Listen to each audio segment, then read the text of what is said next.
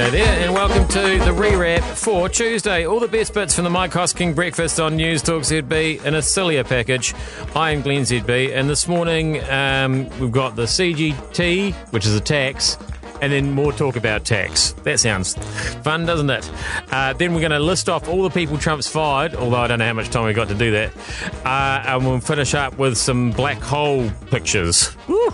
But before any of that, Thea came into the studio. She hasn't been around for a while, and we actually even got her music to air, which was awesome. Sorry, I'm back with a vengeance.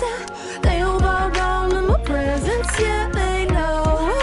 What have you been doing since we last talked 2 years ago? I feel like I couldn't even believe that Champagne Supernova was 2 years ago. It's gone so quickly. I've been traveling a lot. I've been writing and spending a lot of time in the studio developing my sound.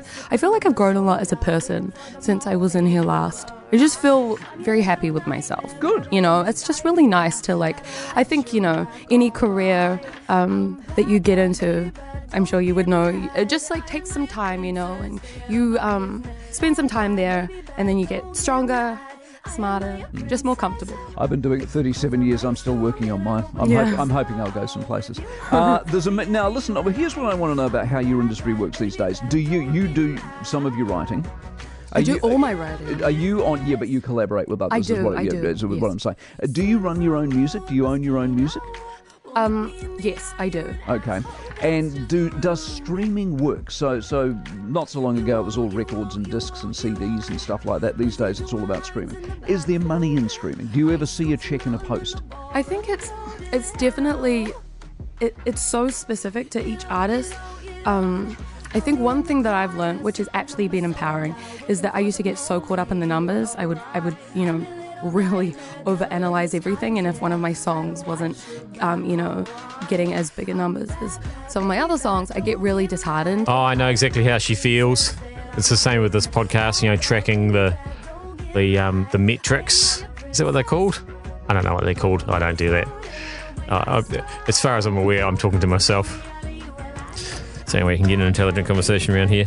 Then there's that guy Mike Hosking, who knows all about the CGT, of course. If they weren't hesitant to sign up before, surely the polling that we've seen now is about as rock solid by way of proof as you could ever possibly want. And here's what I don't get about why we are here. We have been here before. It was a bust. A CGT has never been viable. Labor seem obsessed with it. They've adopted it, they've abandoned it, they've adopted it again. And the irony of ironies, they hired one of the most vehement critics within their own party to lead the latest charge. Not once did Michael Cullen, in all those years in Parliament, ever utter, not once, a favourable word about a CGT. Plenty of words, though, about its failings, but never a fan. Not even when he got hired could this committee come up with a formula. He told the government so, cannot come up with a formula. They told him to go away and get it done. They did, but not unanimously. There were 3 dissenters, remember, 3 of them, 2 of which are recognised tax experts. And then, having got the report they wanted, wandered off pretending they hadn't made up their mind. I mean, there was the Prime Minister just yesterday saying they still hadn't made up their minds, despite literally any day now their response is due. Do you honestly believe any of this crap? Pragmatism and common sense should have seen this folly put to bed months ago, of course, but it looks like ideology rules with the Labour Party. But as the poll shows, to our economies and to the government's detriment, if these numbers don't wake them up, it might well be the break that National has been so badly waiting for. I still don't really understand it. I think, is that why some people don't like it? Because they don't really understand it? I was at a function last night and somebody claimed they weren't into politics, and I said, so you're not big on the CGT then? And then they revealed that they seem to know way more about it than I did. But that was a bit embarrassing. Should have just stuck to talking about the wine, which I also don't really know anything about, to be honest. Don't know much about anything. Like tax, generally. How does that work? We understand the state needs to provide certain services, and we acknowledge not all our services can or should be provided on a user-pays basis. We pull resources and produce services for the common good. Where, of course, it all gets hopelessly out of control is once you start down that track, it never really stops. There's always a call for more. Rarely a call for efficiency. I mean, how much do you reckon, think about it, how much do you reckon you could root out of the current system if you looked hard enough? How much wastage do you reckon there really is?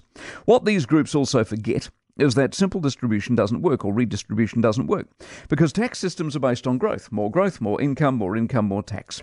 The so-called wealthy already in dollar terms pay the vast majority of the tax in this country, always have. There are net creditors and net debtors. In other words, people who give far more than they will ever take from the system, and others who take more than they will ever contribute. If you tip the balance too far off what it is, or should be, then the system fails because you run out of net contributors. And that's before you get to the psychology of penalising those who do well based on nothing more than there are those who haven't. Successful countries and economies are driven out of the philosophy of opportunity. The key to success is the chance to be so. This country has been a beacon of opportunity. But as I say all this, I'm thinking, I'm thinking, didn't we go through all of this, really? If you remember back in the 80s? I mean, yes, we did. Why on earth are we here now? Is this tax justice group really still stuck there? Have they still got a Shipley and Richardson effigy in their garages that wasn't burnt back then? My only real fear is not them and their 10 attendees at yesterday's launch, but the fear some in our current government might be looking out the window and nodding in agreement. I mean, I'd like to pay less. No question there. Again, don't really understand how it all works. Who decides the tax policy in the Trump administration? Is that Larry Kudlow?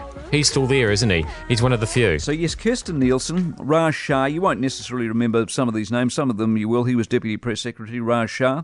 We first saw Raj when one day Huckabee Sanders was away, and we who's that bloke? It turns out he's the Deputy Press Secretary. We shouldn't have asked because he didn't last. He's gone. James Mattis, of course, Defence Secretary, gone. Ryan Zinke, he was the Secretary of the Interior. Nick Ayres, Vice President Pence's Chief of Staff. John Kelly, he was the White House Chief of Staff. He was going to make a major difference, of course, but didn't hang around long enough. Jeff Sessions, the embattled Attorney General. Don McGahn, he was the counsel to the President. Nikki Haley, of course, I think she was one of the shining lights of that particular administration. She was the ambassador to the UN. She said there was nothing in it, but, she quit early. There was some talk that she might run, but I don't think she's going to. Mark Short, he was Director of Legislative Affairs. Scott Pruitt, Environmental Protection Agency. Thomas Homan, Acting Immigration and Customs Enforcement Director. Nadia Shadlow, Deputy National Security Advisor on Strategy. Tom Bossett, the Homeland Security Advisor. David Shulkin, Secretary of Veterans Affairs. H.R. McMaster, remember old H.R., National Security Advisor. Andrew McCabe, of course, the famed Andrew McCabe, FBI Deputy Director. He had such nice things to say about a lot of these people when he hired them in the first place. Rex Tillerson, the aforementioned, as Nick said, Secretary of State. John McEntee, he was a personal aide. Gary Cohen, of course, was the National Economic Council Director. Roberta Jacobson, US Ambassador to Mexico, gone. Hope Hicks, very glamorous, probably the most glamorous loss. Communications Director. No one could quite work out what she was doing there, but she didn't last forever. Josh Raphael, the White House Communications aide. David Sorensen, the speechwriter. Rachel Brand, the Associate Attorney General in the Department of Justice. Rob Porter, White House Staff Secretary. Omarosa Manigault-Newman, remember her?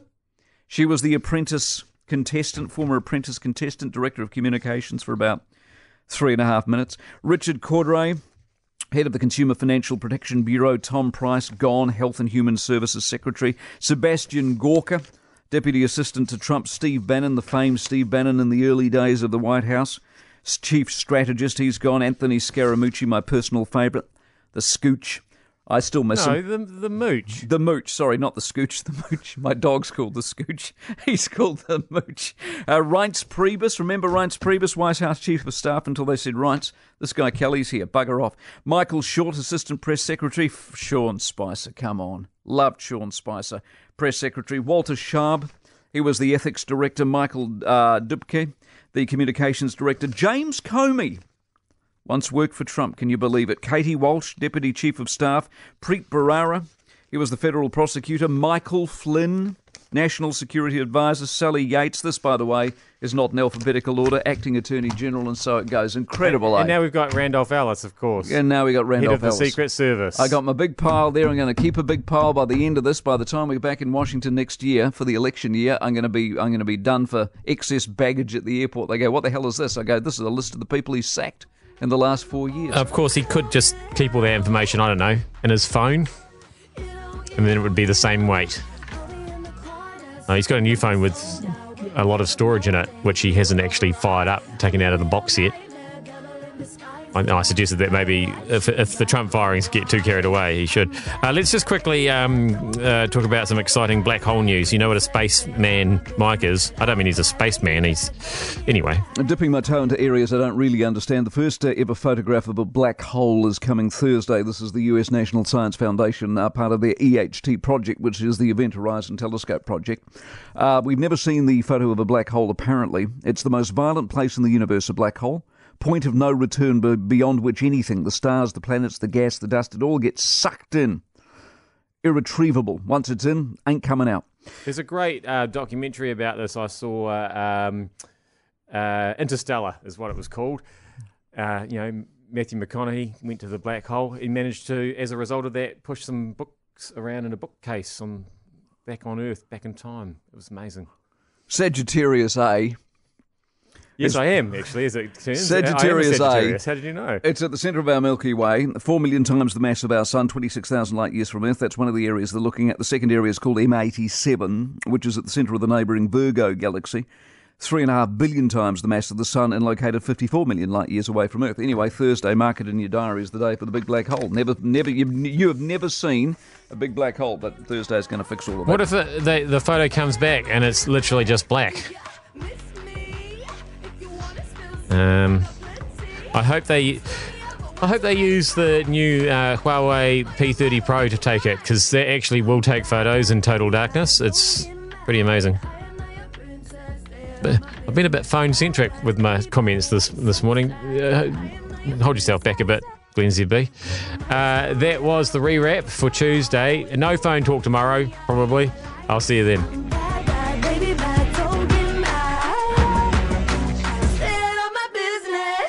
No way. Fantastic. Well done.